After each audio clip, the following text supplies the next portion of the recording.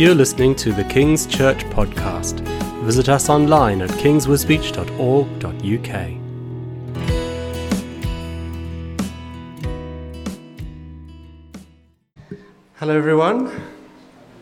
I'm going to be starting our new series on the book of James. So if you have a Bible, please turn there, or if you're using the app, book of James. If you haven't brought a Bible and you'd like to follow along, in that zippy pouch that's on your table, you should be able to find a Bible in there as well that you could use.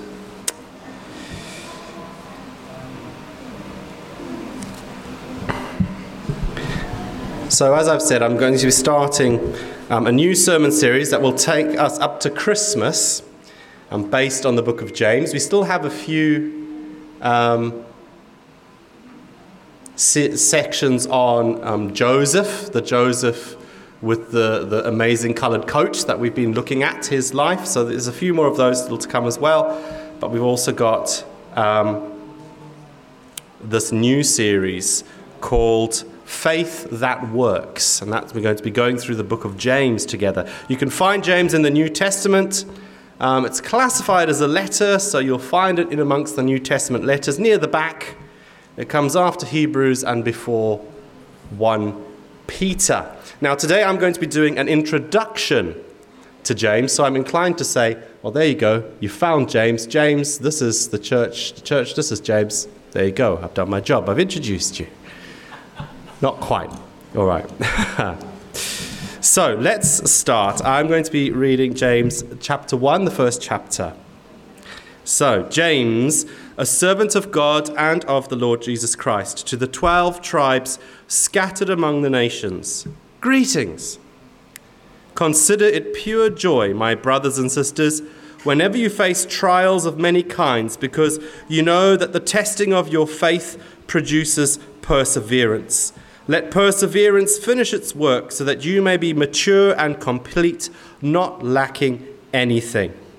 If any of you lacks wisdom, you should ask God, who gives generously to all without finding fault, and it will be given to you. But when you ask, you must believe and not doubt, because the one who doubts is like a wave of the sea blown and tossed by the wind. That person should not expect to receive anything from the Lord. Such a person is double-minded and unstable in all they do. Believers in humble circumstances ought to take pride in their high position. But the rich should take pride in their humiliation, since they will pass away like a wildflower. For the sun rises with scorching heat and withers the plant, its blossom falls and its beauty is destroyed. In the same way, the rich will fade away even when they go about their business. Blessed is the one who perseveres under trial, because having stood the test, that person will receive the crown of life that the Lord has promised to those who love him. When tempted, no one should say, God is tempting me. For God cannot be tempted by evil, nor does he tempt anyone. But each person is tempted when they are dragged away by their own evil desires and enticed. Then, after desire has conceived, it gives birth to sin, and sin, when it's full grown, gives birth to death. Don't be deceived, my dear brothers and sisters. Every good and perfect gift is from above, coming down from the Father of the heavenly lights, who does not change like shifting shadows. He chose to give us birth through the word of truth, that we might be a kind of first fruits of all he created. My dear brothers and sisters, take note of this. Everyone should be quick to listen, slow to speak, and slow to become angry, because human anger does not produce the righteousness that God desires. Therefore, get rid of all moral filth and the evil that is so prevalent, and humbly accept the word planted in you, which can save you. Do not merely listen to the word and so deceive yourselves. Do what it says. Anyone who listens to the word but does not do what it says is like someone who looks at his face in a mirror and after looking at himself goes away and immediately forgets what he looks like. But whoever looks intently into the perfect law that gives freedom and continues in it, not forgetting what they have heard, but doing it, they will be blessed in what they do. Those who consider themselves religious and yet do not keep a tight rein on their tongues deceive themselves, and their religion is worthless. Religion that God our Father accepts as pure and faultless is this: look after orphans and widows in their distress, and to keep oneself from being polluted by the world. Quite a lot in there. I'll be unpacking some of that for us today. So who was James and what culture was he living in? I sometimes come on a Sunday evening to our Bulgarian service, and it's translated into English for me. Occasionally, in this process, we struggle to find the English equivalent for a word or a phrase. And one evening, Sev, the chap who whispers the English translation into my ear, told me that we were reading from the book of Joseph. And I thought, Joseph? That's rather strange. A book of the Bible? Is it the same Bible that I've got? I don't think there's a book of Joseph. And this isn't to be confused with the book, the Joseph with the coloured coat that we're looking at in the other series. And it's not Joseph, the father of Jesus. We eventually discovered that in the Bulgarian Bible, the book of James is called Joseph. And I thought this was very strange until I was preparing for this sermon series. We should know that the Bible wasn't originally written in English. It wasn't. If you think it was, you're wrong. It wasn't written in English, okay? It's been translated into English. And neither was it written in the Western world. It was written in the Middle East thousands of years ago. And in Greek, which the New Testament was written in, we translate, well, the Greek word we translate as James is Iakobos. It starts with an I. Which then, because they spoke Hebrew at the time, the Hebrew name was Yaakov. And the most ancient and the most modern translations of the Bible actually render the name as Jacob rather than James. And there are many Jacobs in the New Testament. 2 are part of Jesus' inner circle of his disciples. But this letter comes from the Jacob who was Jesus' younger half-brother. And we learn quite a lot about this Jacob, or James. I'm going to be calling him James back again from now on, because that's what we have in our translation. So we learn quite a lot about this particular James through the book of Acts. You see him mentioned, and also in Galatians, you see him being talked about there as well. And after Peter moved on from Jerusalem, you know, the great Apostle Peter we hear of, and he goes off church planting. He leaves the church of Jerusalem to go off planting churches elsewhere and spreading the gospel. James rises to prominence in the new Christian church in Jerusalem. So this letter then, it's written to Jewish Christians. And this church in Jerusalem was the first Christian church ever. Other churches grew and sprung up out of that. At the time James was writing, in Jerusalem there were hard times. The Roman oppression had escalated since Jesus' day. It had got much worse. There was famine, poverty, persecution, both from Jews and Romans on the Christian church. And through all these other different places in the Bible and other historical records that aren't the Bible but are written by historians of the time, we can see that James led the church with wisdom and courage until he was murdered. That's how his life came to an end. And in this letter that we're looking at in this series, we have a recording of James's teaching and wisdom. Now, it doesn't quite hang together like other books do. But what it does have is it's got strong links to Jesus' teaching, especially the Sermon on the Mount that we can find in Matthew 5-7, and also Proverbs, the book of Proverbs, and especially chapters 1-9 of Proverbs. He draws heavily on these other books of the Bible. And it doesn't really have a complete narrative, like a beginning, a middle, and an end, where you start and it goes through and then has a nice conclusion. It's rather separate, smaller chunks of teaching and one-liners that's just been collected together in this document. And it's actually quite reminiscent of the Old Testament wisdom literature that we find in Proverbs and elsewhere. And we're going to be having a Bible study about wisdom literature really soon. And just to add to the notices, Verity and I have been discussing, and if you would prefer to have that Bible study online instead of in person, like via Zoom or something, because of childcare or whatever else, just indicate on the form at the back. You can tick to say whether you'd prefer it in person or online, and we can see what we can do there.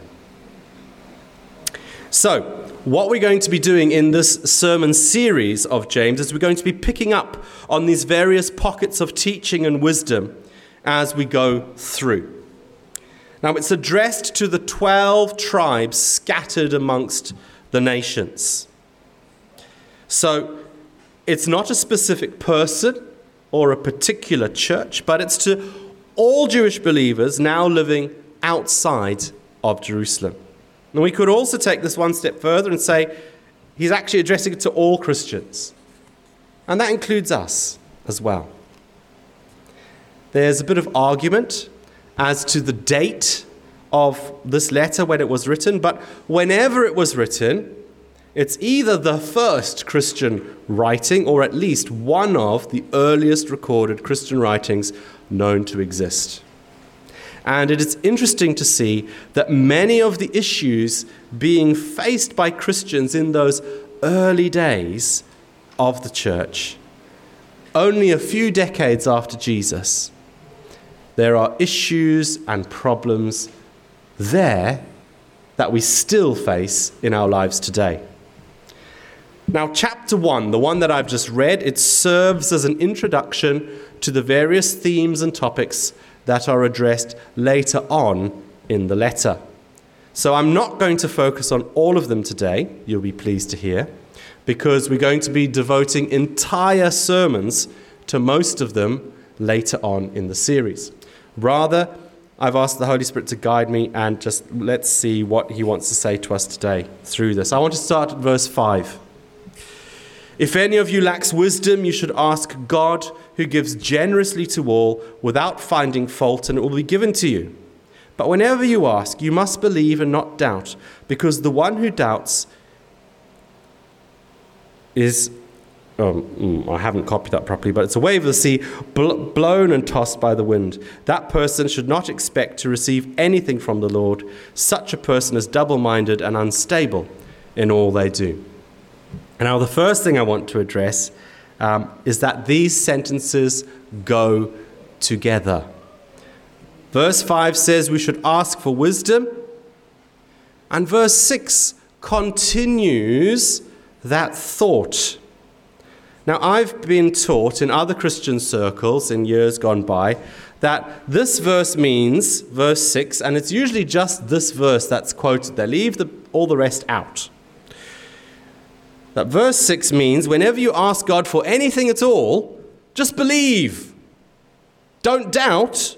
Name it and claim it and command your blessing, And in the name of Jesus, like some magic spell, it'll happen. No. And in the Shona language in Zimbabwe, Aiwa. No. Let's be careful and wise stewards of God's word. This verse is linked to the one that comes before it. If you lack wisdom, ask God for it. And when you ask for wisdom, because it says it's a pronoun. It refers to something that's been mentioned just before. When you ask for wisdom, believe that God will give it to you. Why? Because wisdom is valuable. More valuable than gold and silver, Proverbs tells us. Wisdom gives us the capacity to understand the world in the light of God's word and purposes. Something that the Holy Spirit's been showing me recently is boiling down faith and Christianity into what is it at its essence? What is it? Let's forget the frills, forget the lights and the music. What does loving God look like in the most basic, purest form? And my thoughts and Bible reading keep coming back to this. It's about fearing the Lord, because this is the beginning of wisdom.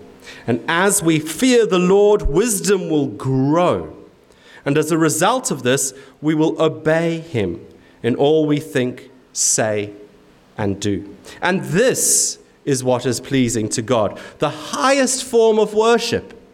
Did you know the highest form of worship is obedience? Not singing good songs. Not standing up and sitting down at the right time. It's obedience. The Bible tells us obedience is better than sacrifice. If we look at 1 Samuel 15:22, Samuel says to Saul, "What is more pleasing to the Lord, your burnt offerings and sacrifices," in other words, your religious ceremonies or acts of worship, "your obedience or your obedience to his voice." Listen, obedience is better than sacrifice, and submission is better than offering the fat of rams. Romans 12 tells us to offer our bodies as a living sacrifice, holy and pleasing to God, and this is our true act of worship. What does this mean? To live for God and to obey him in all we do. That's what it means. This is worship. Obedience. And here in James 1, verse 22 to 25, he backs it up. He says, "Do not merely listen to the word and so deceive yourselves. Do what it says. Anyone who listens to the word but does not do what it says is like someone who looks at his face in a mirror and after looking at himself goes away and forgets what he looks like. But whoever looks intently into the perfect law that gives freedom and continues in it, not forgetting what they have heard, but doing it, they will be blessed in what they do." In short, obey God.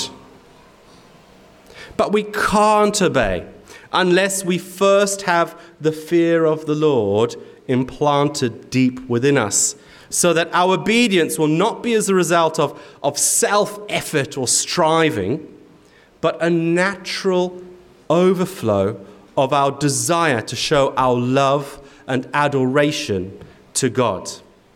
Now, the fear of the Lord, it doesn't mean you need to be scared of God. That's not what it means, okay? It doesn't mean you need to be afraid of God.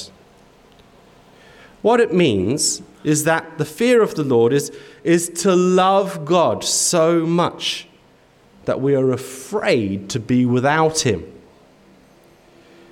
We're talking about holy fear, not the nasty kind of fear we are all too familiar with. We need to cry out and ask God to show us, to reveal to us how to fear him, to grow a strong sense of the fear of the Lord within us, because he is holy and he is just. It's mentioned a few times. Who's read the Chronicles of Narnia, the children's books by C.S. Lewis?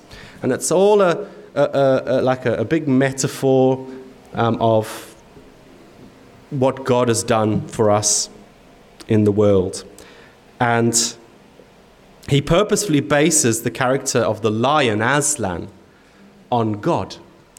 And Lucy, one of the characters, asks Mr. Beaver, she says, about Aslan, she says, "Is he safe?" "Safe?" said Mr. Beaver. "Who said anything about safe? Of course he isn't safe, but he is good. And he is the king, I tell you." Let's not forget that God is not tame. He isn't safe. But we can trust and believe that he is good. This understanding should start to draw us closer to a better understanding of what holy fear looks like. And this is the beginning, the Bible tells us, of wisdom. And this brings me back to verse 5, which says, a person is double-minded in all they do. The person who asks for wisdom but then doesn't believe they'll receive it is like trying to serve two masters. They're trying to obey both God and the flesh. It's not possible.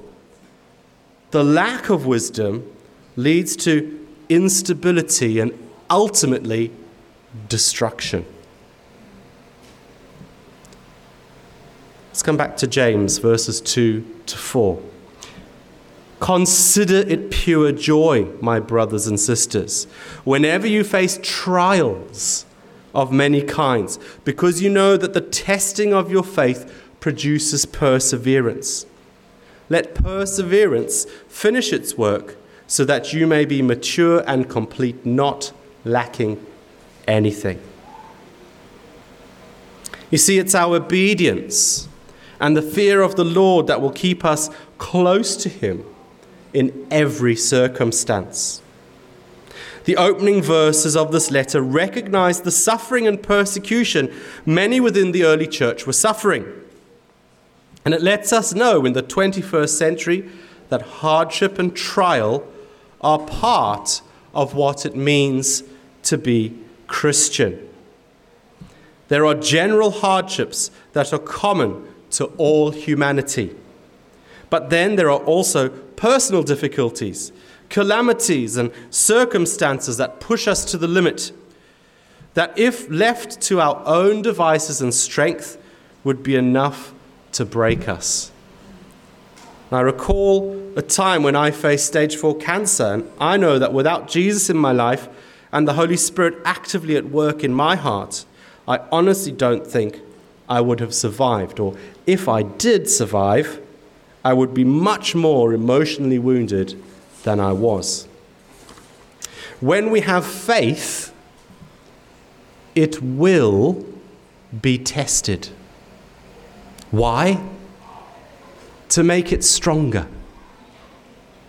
The testing will produce perseverance. And as we hold on to Jesus with all we've got, as we face the storms of life together and refuse to disobey him no matter what, this in turn will bring us to maturity in our faith. Obedience, no matter what, leads to spiritual maturity in Christ. We see Jesus living this out when he went to the cross. He refused to disobey even unto death. And in verse 13 to 15, it says, "When we are tempted, no one should say, 'God is tempting me.' For God cannot be tempted by evil, nor does he tempt anyone. But each person is tempted when they are dragged away by their own evil desire and enticed. Then after desire has conceived, it gives birth to sin, and sin, when it is full grown, gives birth to death.